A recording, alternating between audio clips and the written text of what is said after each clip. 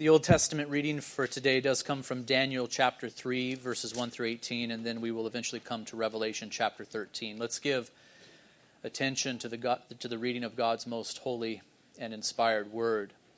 Daniel 3, verse 1, the setting is Babylon, long before the coming of Christ. Then King Nebuchadnezzar made an image of gold whose height was 60 cubits and its breadth 6 cubits.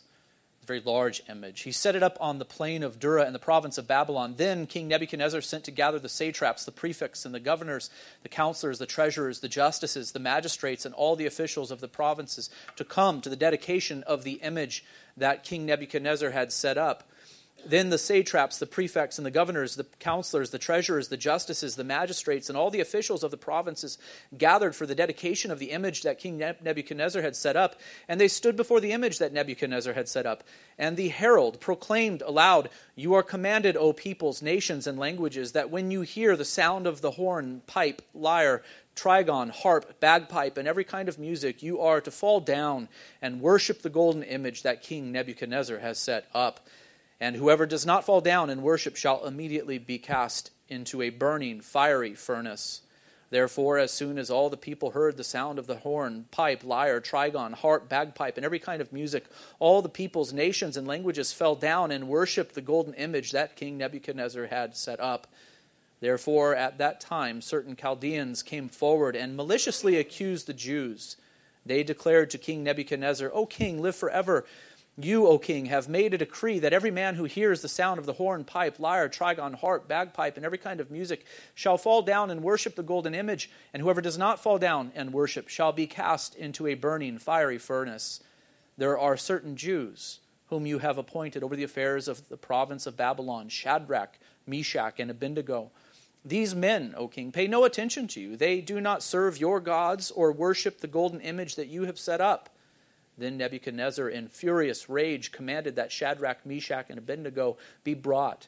So they brought these before the king. Nebuchadnezzar answered and said to them, "Is it true, O Shadrach, Meshach, and Abednego, that you do not serve my gods or worship the golden image that I have set up? Now, if you are ready, when you hear the sound of the horn, pipe, lyre, trigon, harp, bagpipe, and every kind of music, to fall down and worship the image that I have made, well and good. But if you do not worship, you shall immediately be cast into a burning, fiery furnace. And who is the God who will deliver you out of my hands?" Shadrach, Meshach, and Abednego answered and said to the king, "O Nebuchadnezzar, we have no need to answer you in this matter. If this be so, our God whom we serve is able to deliver us from the burning, fiery furnace, and he will deliver us out of your hand, O king. But if not, be it known to you, O king, that we will not serve your gods or worship the golden image that you have set up." Let us go now to Revelation chapter 13. We will be considering verses 11 through to the end of the chapter, 11 through 18 this morning. Here John, again, in his vision, after he had saw the first beast rising out of the sea, now sees another beast in verse 11. "Then I saw another beast rising out of the earth," John says. "It had 2 horns, like a lamb, and it spoke like a dragon. It exercises all the authority of the first beast in its presence, and makes the earth and its inhabitants worship the first beast, whose mortal wound was healed. It performs great signs, even making fire come down from heaven to earth in front of people. And by the signs that it is allowed to work in the presence of the beast, it deceives those who dwell on earth, telling them to make an image for the beast that was wounded by the sword and yet lived. And it was allowed to give breath to the image of the beast, so that the image of the beast might even speak and might cause those who would not worship the image of the beast to be slain. Also it causes all, both small and great, both rich and poor, both free and slave, to be marked on the right hand or the forehead, so that no one can buy or sell unless he has the mark, that is, the name of the beast, or the number of its name. This calls for wisdom. Let the one who has understanding calculate the number of the beast, for it is the number of a man, and his number is 666. So far we have read God's word. We do pray that the Lord would help us to give attention to it and ultimately to apply it to our lives. I think it would be beneficial for us this morning to ask the exact same questions concerning this beast that John saw rising out of the earth that we asked last week concerning the beast that John saw rising from the sea. Do you remember those questions? I'm sure you do. They're probably all very fresh on your mind. I will remind you of them. There were 5 of them. They were these. 1, when will this beast appear? 2, who does this beast symbolize? 3, where does this beast have authority? 4, what does this beast do? And 5, why does this beast do what he does? The first question is this: when will this beast whom John saw rising out of the earth appear? When will he appear? And we do not need to devote too much time to this question. For a good deal of time was devoted to answering this exact same question in the previous sermon concerning the first beast rising from the sea. And I do want you to remember that the beast, the one that John saw rising from the sea, was active in the world even when John originally penned the book of Revelation. That same beast is active in the world now and will be active in the world until the Lord returns. And in other words, the beast rising from the sea symbolizes powers and entities that have been, are, and will be present in the world until the end of time, and not just sometime in the future. And so when we consider that first beast and the question, when will it appear, we must say, actually, it has already appeared. It has been active in the world from the time of Christ's ascension to this present day, even beforehand. I will not take the time to repeat the arguments that I presented in support of this view, but they would apply to this second beast as well. For the beast from the sea and the beast from the earth are contemporaries. That is the thing to be noticed. The beast from the sea and the beast from the earth are contemporaries. The beast from the earth, notice, works for the beast from the sea. Look at verse 12. Verse 12 says that the second beast, the one from the earth, exercises all the authority of the first beast in its presence and makes the earth and its inhabitants worship the first beast whose mortal wound was healed. So, when will this beast whom John saw rising out of the earth appear? Well, the beast from the earth was present and active in John's day, has been active in the world, and will be until the end of time. That is the answer to that question. Secondly, who does this beast from the earth symbolize exactly? Who or what does this beast from the earth symbolize? And I think it would be helpful to remember that the first beast, the beast from the sea that was introduced at the very beginning of chapter 13, symbolizes political powers that persecute. Do you remember that from our consideration of the text last Sunday? That beast symbolizes political powers that persecute. This is clear from the obvious connection that exists between the sea beast of Revelation 13 and the 4 beasts described in Daniel chapter 7. Those 4 beasts symbolize successive kingdoms that would rise and fall and persecute the people of God along the way. The beast of Revelation 13 being a hybrid of all 4 of the beasts of Daniel 7 that signifies, therefore, not one particular kingdom, but all kingdoms that persecute through political power. This is review, I know this, but it's important that we remember it as we move on to consider this second beast. The first one, though, remember, was allowed to make war on the saints and to conquer them. The original readers of the book of Revelation would have thought of Rome and the persecutions endured by Christians there. You and I might think of North Korea or the Islamic State and our brothers and sisters in Christ who suffer under those oppressive powers. The sea beast of Revelation 13 is as active in the world today as it was in the days of the early church. It symbolizes political powers that persecute the people of God. You remember that. And so we have that image hopefully engraved within our minds. And with that in mind, it is important to recognize that the second beast, the one that John saw rising out of the earth, is closely connected to the first that rose from the sea. Not only are they contemporaries, active in the world at the same time, they are also colleagues. They are working together towards the accomplishment of the same goals. They are contemporaries and they are colleagues. We are told in verse 12 again that the beast from the earth exercises all the authority of the first beast in its presence. It's an interesting phrase there. Some English Bibles maybe a Bible that you have, if you're reading from the NIV perhaps, say, not in its presence, but on its behalf. The beast from the earth exercises all the authority of the first beast on its behalf. And it seems to me that this is actually the better translation, the words on its behalf. The Greek word refers to a position in front of or before an entity, and so it is understandable that the ESV takes the route that it does and chooses the phrase in its presence. But the word might also mean to do something on behalf of someone, to go in front of them, as it were, to act on their behalf. And notice that the translators of the ESV have rendered the phrase in its presence, but they have also indicated in a footnote the possible translation on its behalf. I think the meaning is this: the second beast, the beast from the earth, carries out the authority of the first beast from the sea. This second beast that we are here now encountering works on behalf of the first beast. The beast from the earth is a kind of minister who serves the beast from the sea, carrying out its wishes. That is the connection between the two beasts that we see here in Revelation 13, the first rising from the sea, the second rising from the earth. If the first beast symbolizes political powers that persecute, the second beast symbolizes the political, religious, and economic entities that serve as agents or ministers who carry out the persecution of the church and the deception of the ungodly.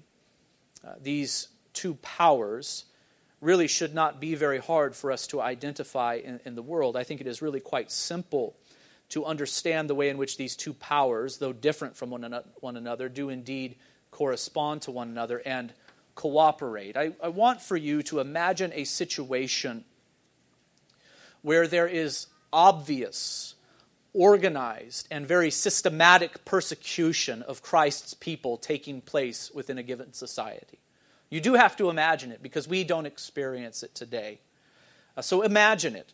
Obvious, organized, and systematic persecution of Christ's people taking place within a given society. I'm not talking about isolated or random or sporadic instances of persecution where an individual or a small group decides to treat Christians badly for a time, but I am thinking of those instances where persecution is very deliberate, being organized by those who have real political power.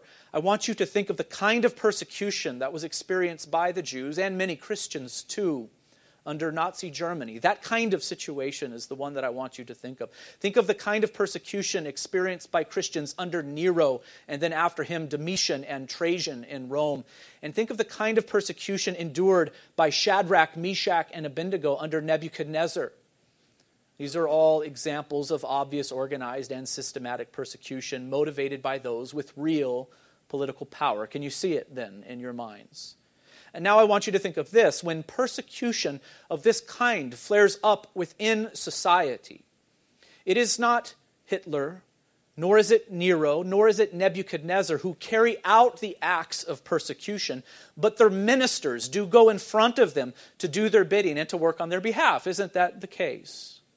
Their ministers do go in front of them to actually carry out the persecution. And it is these who are symbolized by the beast from the land. The second beast symbolizes the political, the religious, and the economic entities that serve as agents in the carrying out of the persecution of the church and the deception of the ungodly.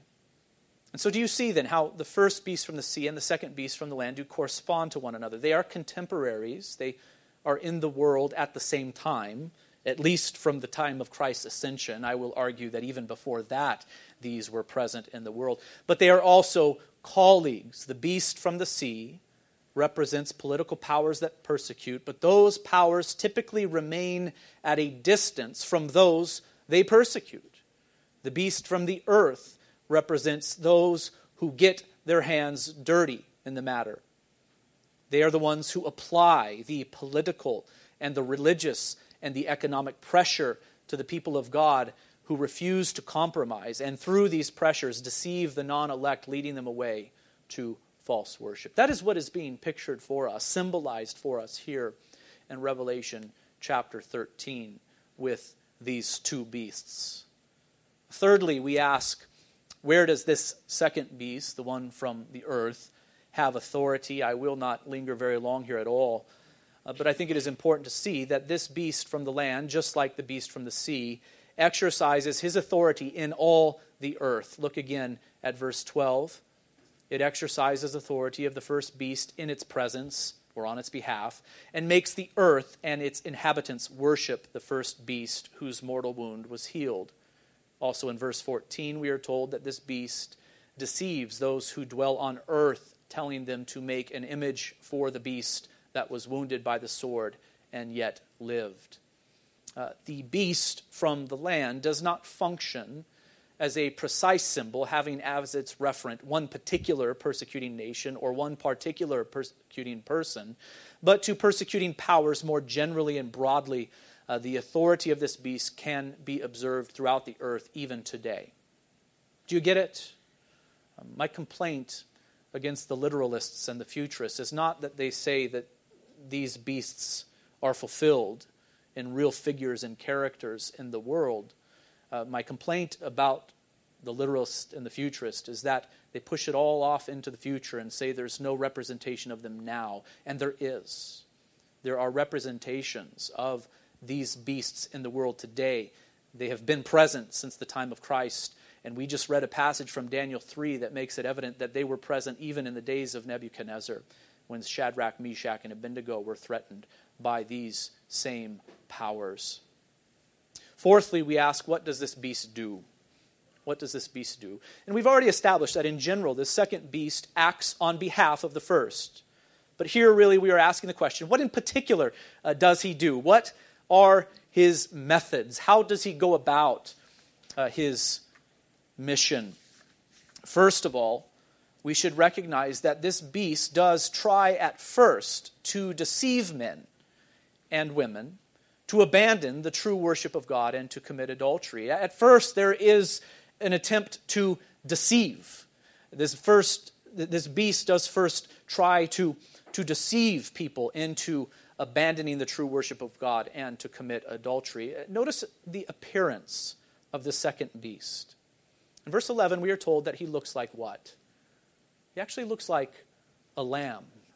And again, we have here an imitation of Christ. He is a kind of counterfeit Christ. Do you remember that the first beast imitated Christ in this way, and that he appeared to have a mortal wound, and yet he had recovered from it? So there was a kind of imitation of Christ on behalf of the first beast. He appeared to be resurrected, just as Christ was raised from the dead. He seemed to have a mortal wound, but his mortal wound was healed, and the whole earth marveled as they followed the beast. I gave some teaching on this last week that I cannot repeat here, but there was an imitation of Christ taking place by the first beast. He functioned as a counterfeit Christ in regards to death and resurrection. But this second beast also imitates Christ, functioning as a counterfeit to him. This one looks like a lamb. And remember that Christ was described in chapter 5 as a lamb standing as though it had been slain, Revelation 5:6. Now this second beast is described as a lamb. And I think we should take note of this, for something of his method is revealed to us here. When this beast does his work, he does not at first appear to be a beast at all, but he appears as a harmless lamb, something gentle, something meek, something mild. So we learn something of the activity of the second beast. We learn something of his method. He presents himself at first as something harmless, so that he might lead men and women away into idolatry. Notice that this beast has two horns. I think once everything is considered, it is best to see these two horns as corresponding to the two faithful witnesses that we just encountered in Revelation 11. The two witnesses were faithful to proclaim gospel truth, even in the face of intense persecution. But as we will see, this beast uses words. But as he uses them, he speaks lies as a weapon to deceive. Notice that this beast speaks like a dragon. Remember that the dragon was identified in 12:9 as that ancient serpent who is called the devil and Satan, the deceiver of the whole world. The second beast, who symbolizes political, religious, and economic entities that serve as agents who carry out the persecution of the church and the deception of the ungodly on behalf of the first beast, is, like the dragon, deceptive. These political, religious, and economic entities that persecute, they often look very nice on the surface, don't they? They have smooth speech. They do seem to care at first. They do claim to love. They do claim to offer hope. They do appear also to do real good. But when examined closely, they show themselves to be wholeheartedly opposed to God and to His people. They are like wolves in sheep's clothing. Notice that this second beast from the earth is able to perform great signs, even making fire come down from heaven to earth in front of people, and by the signs that it is allowed to work in the presence of or on behalf of the beast, it deceives those who dwell on the earth, telling them to make an image for the beast that was wounded by the sword and yet lived. And so here is where things become clear to us, that this beast is a false prophet. That is what this beast is, a false prophet who utters lies. In fact, that is what this beast is called later on in the book of Revelation. In 19:20, we read, "And the beast was captured, and with it the false prophet who in its presence or on its behalf had done the signs by which he deceived those who had received the mark of the beast and those who worshipped its image. These two were thrown alive into the lake of fire that burns with sulfur." And so here in 1920, we have an account of the judgment and destruction of these two beasts that have been introduced to us here in Revelation 13. But instead of being called two beasts, the one is called the beast, the second is called the false prophet. The same is true also in 16:13 and 20:10. And so clearly this beast from the land is the false prophet. He is not called by that name here, but his true nature is revealed via symbolism here in Revelation chapter 13. Clearly, he is a false prophet, and we know that based upon how he is described here in this text. The symbolism makes it plain. Notice that the beast is allowed to perform great signs. He's allowed to perform great signs. He is a counterfeit of Christ who performed great signs in his earthly ministry. Christ the prophet. Here we have a counterfeit of Christ. He is also a counterfeit of the prophet Moses. I want you to remember how when the prophet Moses performed signs before Pharaoh, do you remember that episode there in the book of Exodus chapter 7? Pharaoh, after Moses had performed great signs, Pharaoh summoned the wise men and the sorcerers, and they, the magicians of Egypt, also did the same by their secret arts. Do you remember it? Moses put down his staff and it became a snake. And then the servants of Pharaoh did the same. And how did they do it? I really don't know. I assume it was an illusion that they produced. Perhaps there was something demonic going on and it was a real act, a real sign. But the point is that they, the servants of Pharaoh, functioned as a counterfeit to the prophet Moses. And so here, notice this, the Pharaoh in that day was a manifestation of which beast? The first or the second? The first. Political powers that persecute the people of God. And yet his servants or his ministers were a manifestation of the second beast. They were false prophets who were permitted to deceive the ungodly and to oppose the people of God in that instance. Moses the prophet was being opposed. These were false prophets performing these signs in his presence. This beast in Revelation 13 is even allowed to make fire come down from heaven to earth in front of people. Now, what do you think, brothers and sisters? I will not really give you a chance to answer, but I want you to get it. And if you do get it, I want you to be very proud of the fact that you are now understanding how the book of Revelation functions, right? So when you hear the words that this beast is even made allowed to make fire come down from heaven to earth in front of people, what comes to mind? And my hope is that it is the contest that took place between Elijah the prophet and the prophets of Baal that is described for us in 1 Kings 18 that comes to mind. That is my hope. Do you remember that story? It's in the Old Testament. Here is where the symbolism of the book of Revelation comes from, is being drawn from. There stood the true prophet Elijah, the man of God, the true prophet Elijah. There he stood, and opposing him were 450 false prophets of Baal. An altar was erected by each, Elijah and the prophets of Baal. And a bull was sacrificed upon the altar. And the prophets of Baal were to call upon their God. And Elijah was to call upon the true God. And the true God would be made known when the true God sent down fire from heaven to consume the altar. Do you remember that Elijah was very confident? He at one point mocked the prophets of Baal. Maybe your God is busy. Actually, what is meant there is maybe he's busy in the restroom. He's preoccupied, where he's not answering your calls. And they danced around their altar all day long, and they cut themselves. I mean, they were just worked up into a frenzy, in their worship of Baal.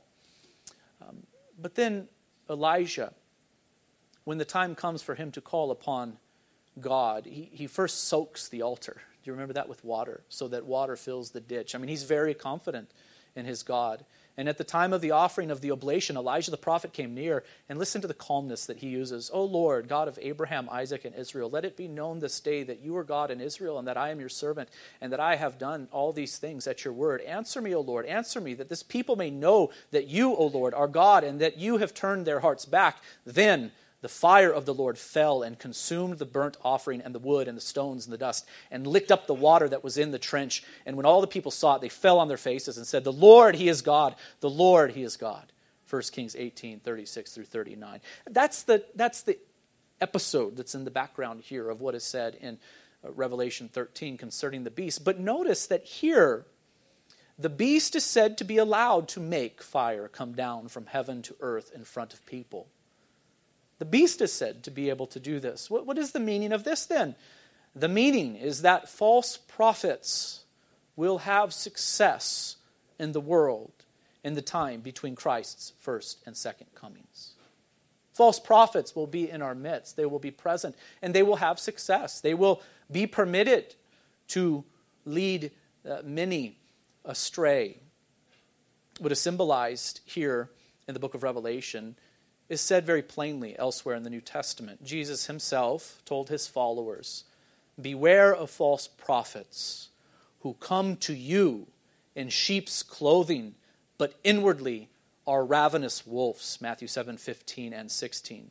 In Matthew 24, which has been quoted very often in this sermon series because it is there that Jesus speaks of how things will be in the world between his ascension and his return. Here's what he says, "And many false prophets will arise and lead many astray." Matthew 24:11. They will have success.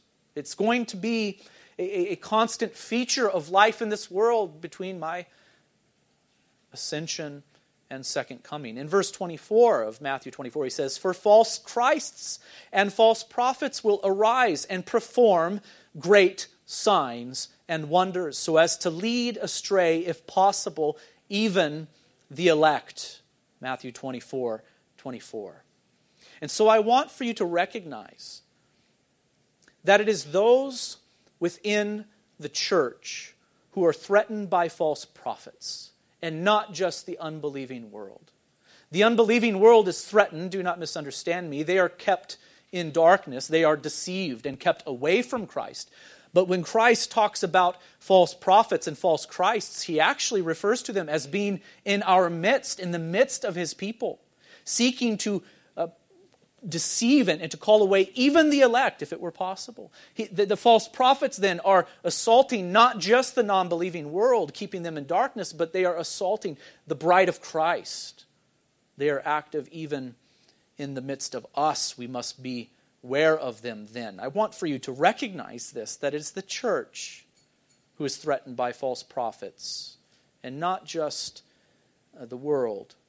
They arise within Christ's church, seeking to deceive even those who profess faith in Christ. Listen to Peter's words. But false prophets also arose among the people of Israel under the Old Covenant, just as there will be false teachers among you who will secretly bring in destructive heresies. 2 Peter 2:1. And I want for you to remember, and here is where things begin to kind of all tie together, I think. And remember Christ's rebuke delivered to the church in Thyatira in Revelation 2:18. Okay, so we have to remember those letters to the 7 churches and remember the circumstances that they were in, the things that were threatening them. When? 1st century AD, right? And so there's letters delivered to them from Christ and to the church in Thyatira. Christ said, "But I have this against you, that you tolerate that woman Jezebel, who calls herself a prophetess and is teaching and seducing my servants to practice sexual immorality and to eat food sacrificed to idols." And so do you see it, brothers and sisters, that this church, Thyatira, in 90 AD perhaps, had already been compromised by this second beast. This second beast had already done its work in that church. So why do you think then we have an image of the second beast in Revelation 13? It's so that the Christians in Thyatira might read it and say, not, I wonder when this beast will appear. Certainly he is not here today. But rather, oh yes, we have been guilty here. We have given in to the pressures of this beast. But now Christ is showing us his true nature. He looked like a lamb to us at first, but really he has 2 horns that threaten us, and truly he is a beast, a false prophet. Do you see how the letter works, brothers and sisters? The letters written to these churches were very direct, but here we have the things that even they were struggling with being symbolized before us in the rest of the book of Revelation. And so notice that false prophets and false teachers have always threatened God's people. They are able to lead people astray into false worship. They are able to deceive men and women to commit idolatry, that is, to worship falsely. To speak very bluntly with you, Christians today, I am afraid, are very gullible and naive to the threat of false teaching within the church. They assume, I think, I find this often in our culture, they assume that if a man is called pastor, then he is to be trusted. If he reads a few words from the Bible in his sermon, then what he says must be biblical. If he is funny or eloquent or hip, then he is to be listened to, right? And so many who claim to be Christ followers today do follow men who teach what is false, following them like dumb sheep going to the slaughter. We have a problem with naivete in our culture that needs to be addressed. And how can we know then whether a man be true or false? How can we know? And the clear answer is this: we have God's word. The man, whoever he be, is to be tested by God's word. Does he say what God has said? Does he teach God's truth? Does he order the church and his ministry according to God's directives? Does he himself meet God's qualifications, or has he gone his own way, having decided for himself what he ought to do and say in his ministry? So men are to be tested by God's word. It is the standard for us. And if the man fails to say what God has said, then he is falling short in his calling. If he says what God has not said, then he is to be considered a false teacher. We are to beware of these. I want you to consider the task that God gave to the prophet Ezekiel long ago. Ezekiel, the true prophet ministering under the Old Covenant, was to confront false prophets in his day. There were false prophets in Israel in that day, many of them, and Ezekiel, being a true prophet of God, was called by God to say certain things to them. Son of man, prophesy against the prophets of Israel. Imagine that calling. Your job, Ezekiel, is to prophesy against those who call themselves prophets within Israel, who are prophesying, and say to those who prophesy from their own hearts, hear the word of the Lord. So what was the essence of a false prophet in Israel? It was this, that they were prophesying, but where did the prophecy come from? Did it come from God?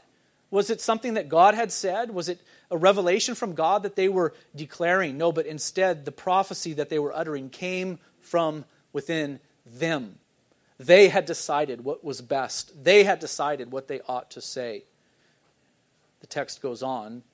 God rebukes the false prophets, saying, they have seen false visions and lying divinations. They say, declares the Lord, when the Lord has not sent them, and yet they expect him to fulfill their word. Have you not seen a false vision and uttered a lying divination whenever you said, declares the Lord, although I have not spoken? Therefore, thus says the Lord God, behold, you have uttered falsehood and seen lying visions. Therefore, behold, I am against you, declares the Lord God. I think there are many in our day who say, thus saith the Lord, and then proceed to say what the Lord has not said, or fail to say what he has said. And brothers and sisters, we must beware of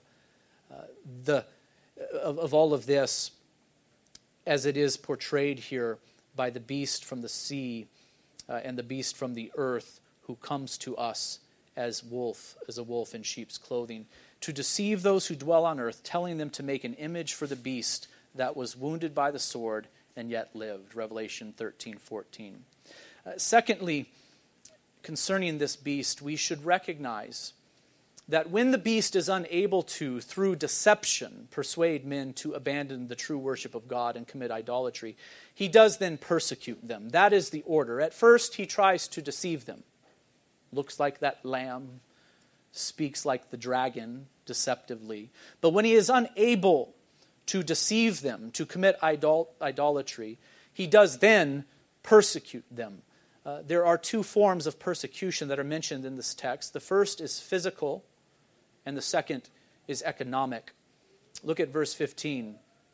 And it, the second beast, was allowed to give breath to the image of the first beast, so that the image of the beast might even speak and might cause those who would not worship the image of the beast to be slain. So do you see at first that this beast is able to give breath to the image of the first beast? Again, it is attempting to deceive, to call men to idolatry. But if the men will not bow the knee, if they will not commit idolatry, what is the result? This second beast will then cause them to be slain. Clearly, it is the story from Daniel 3 of Shadrach, Meshach, and Abednego that stands behind this passage that we are considering today. What does the beast from the earth do? It compels the earth dwellers to make an image of the first beast, the beast from the sea who symbolizes political powers that persecute, so that men would bow down to it and worship it. And what did Nebuchadnezzar do in Daniel chapter 3? He set up an image of gold so that his subjects would come to bow before it, to worship it. Now, please understand that when Daniel 3:1 says King Nebuchadnezzar made an image of gold, it does not mean that King Nebuchadnezzar made the image of gold himself. You do understand that, right? I doubt that Nebuchadnezzar got his hands dirty at all in the construction of that image. No, his administrators clearly carried it out. And they also did not build the statue themselves, but compelled the people of that land to build it. And so you do see that Nebuchadnezzar was a manifestation of the beast from the sea, and his officials, the satraps, the prefects, the governors, the counselors, the treasurers, the justices, the magistrates, and all the officials of the provinces, Daniel 3:2, were a manifestation of the beast that John saw rising from the earth. They were the ones who saw to it that the statue was built, and they would be the ones to see to it that the statue was worshipped by all who lived in Babylon. So let us consider again the beast from the earth of Revelation 13. What does this beast do after the image is erected? It was allowed to give breath to the image of the beast so that the image of the beast might even speak and might cause those who would not worship the image of the beast to be slain. This also echoes the situation in Daniel 3, doesn't it? Then the satraps, the prefects, and the governors, and the counselors, the treasurer, the justices, the magistrates, and all the officials of the provinces gathered for the dedication of the image that Nebuchadnezzar had set up. And they stood before the image that Nebuchadnezzar had set up. And the herald, listen, and the herald proclaimed aloud, "You are commanded, O peoples, nations, and languages, that when you hear the sound of the horn, the pipe, the lyre, the trigon, the bagpipe, and every kind of music, you are to fall down and worship the golden image that Nebuchadnezzar has set up. And whoever does not fall down and worship shall immediately be cast into the burning fiery furnace." You see that in Revelation 13. and Daniel 3 do perfectly correspond to one another. The second beast causes an image to be built in honor of the first beast. The second beast has the ability to give breath or voice to the image, compelling men to bow and worship. And if they will not, they are to be slain.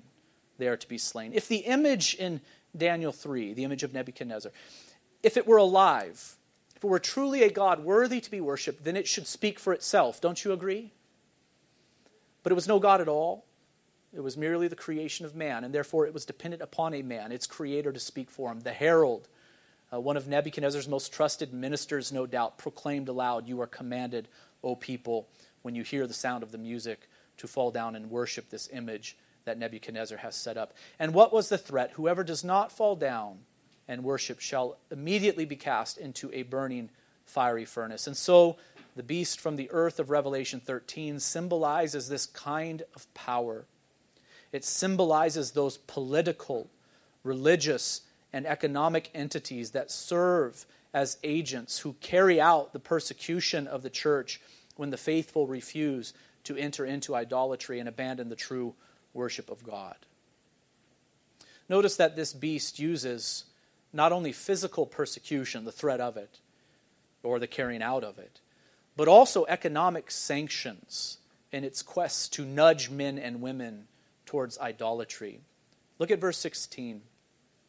Also, it, the second beast, causes all, both small and great, both rich and poor, both free and slave, to be marked on the right hand or the forehead, so that no one can do what? Buy or sell unless he has the mark, that is, the name of the beast or the number of its name. Friends, the mark on the right hand or the forehead is not to be taken literally. And if you are surprised by this, you have not been paying attention so far. This is a symbolic book. This is not a physical mark, but it is symbolic. The mark on the right hand or the forehead indicates ownership. It symbolizes that. It indicates ownership and allegiance. For one to take the mark of the beast, one must pledge allegiance to the beast, bow and worship before it, and confess it as Lord. Remember this, that those who pledge allegiance to Christ, those who bow and worship before Him, confessing Him as Lord, have been marked by Him. They are the ones who are sealed from every tribe of the sons of Israel, Revelation 7:4. And I want you, if you have your Bibles open, to just turn over to chapter 14, verse 1, just a couple of verses later. It is no accident that immediately after the mark of the beast is mentioned in 13:18, we read these words. Then I looked, and behold, on Mount Zion stood the Lamb, with him 144,000, who had his name and his Father's name written on their foreheads. And certainly, this is not to be taken literally either. Do you and I have God's name tattooed on us anywhere? Do we have any physical mark that identifies us as God's people? Certainly we would say, no. We do not have any literal mark, but here's something symbolic is taking place. We belong to God and to Christ. We have bowed before Him as Lord, and we will bow before no other. We belong to Him only, and to Him we offer up our worship. All who are of the world, who trust in the world, who bow before Caesar, as it were, saying, Caesar is Lord, have taken upon themselves the mark of the beast. They already have it. They already have it. Everyone not in Christ, everyone of the world who thinks that this world is the only thing worth living for, they already have this mark of the beast upon them, though you might not see it with your physical eyes. We take the mark of the beast when we pledge allegiance to Him and when we refuse to follow after God and the Christ. Notice that it is only those who have the mark of the beast who are allowed to buy and sell. The mark of the beast, listen carefully here, please. Though it is not a literal physical mark, but symbolic and spiritual, may from time to time manifest itself in physical and tangible ways. Do you understand what I'm saying here? It is not necessarily a physical mark. Those who have given their hearts to the world, those who have given their hearts to the gods of this world already have this mark upon them, though it is not physical. But from time to time, the mark might take on a physical or tangible character. There is evidence, for example, that during the reign of Decius, a Roman emperor who reigned in 249 A.D., and Diocletian, a Roman emperor who reigned in 303 A.D., that certificates were issued to those who were loyal to the emperor and participated in the required rituals of the imperial religion. Do you understand what was going on in those days then? The citizens of Rome were required to come and to offer up worship to the emperor. They were required to offer a pinch of incense on the altar. And in these days, those who were faithful to do so would be given a certificate. And it was very dangerous not to have a certificate. Many were not allowed to buy or sell. Many were imprisoned. Some were even put to death. So you see there in those days, the mark of the beast, if you will, did take on a kind of physical dimension to it.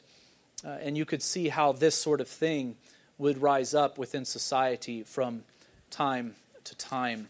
I do remember a brother from Turkey telling me that the driver's licenses had a little indication on them concerning which religion you were.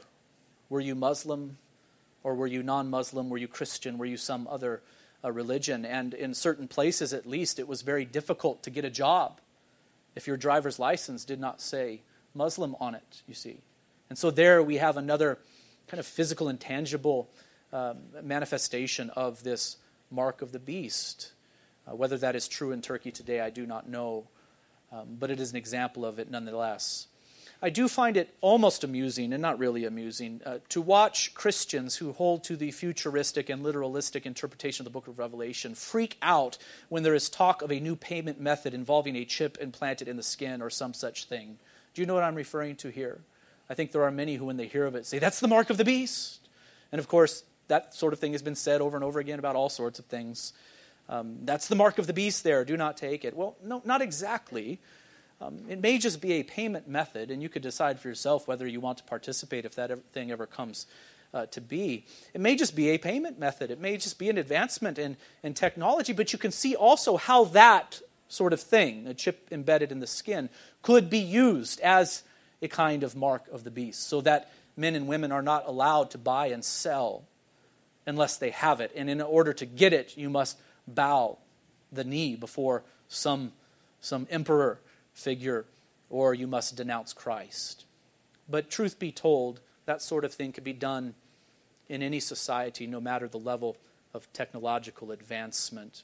In verse 18, we have the number of the beast revealed to us. This calls for wisdom. Let the one who has understanding calculate the number of the beast, for it is the number of a man, and his number is 666. Last week I mentioned in passing that this number might refer to Emperor Nero, who was notorious for his mistreatment of Christians, who died in 68 A.D.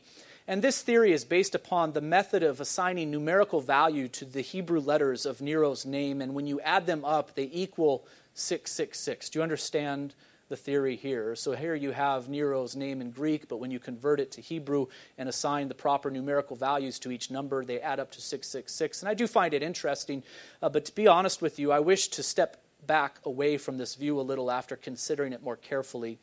If the number 666 does indeed have a reference to Nero, I think it is probably of secondary significance. A much more straightforward interpretation of this number involves seeing it as the number of sinful and fallen man. A number that communicates total and complete imperfection. The number which communicates completion or perfection in the Scriptures, and especially in the book of Revelation, is the number 7. The number of God and of His Christ would then be, if we were to give a number to it, 777. Here we would have a trinity of sevens, if you will. Father, Son, and Holy Spirit, 777.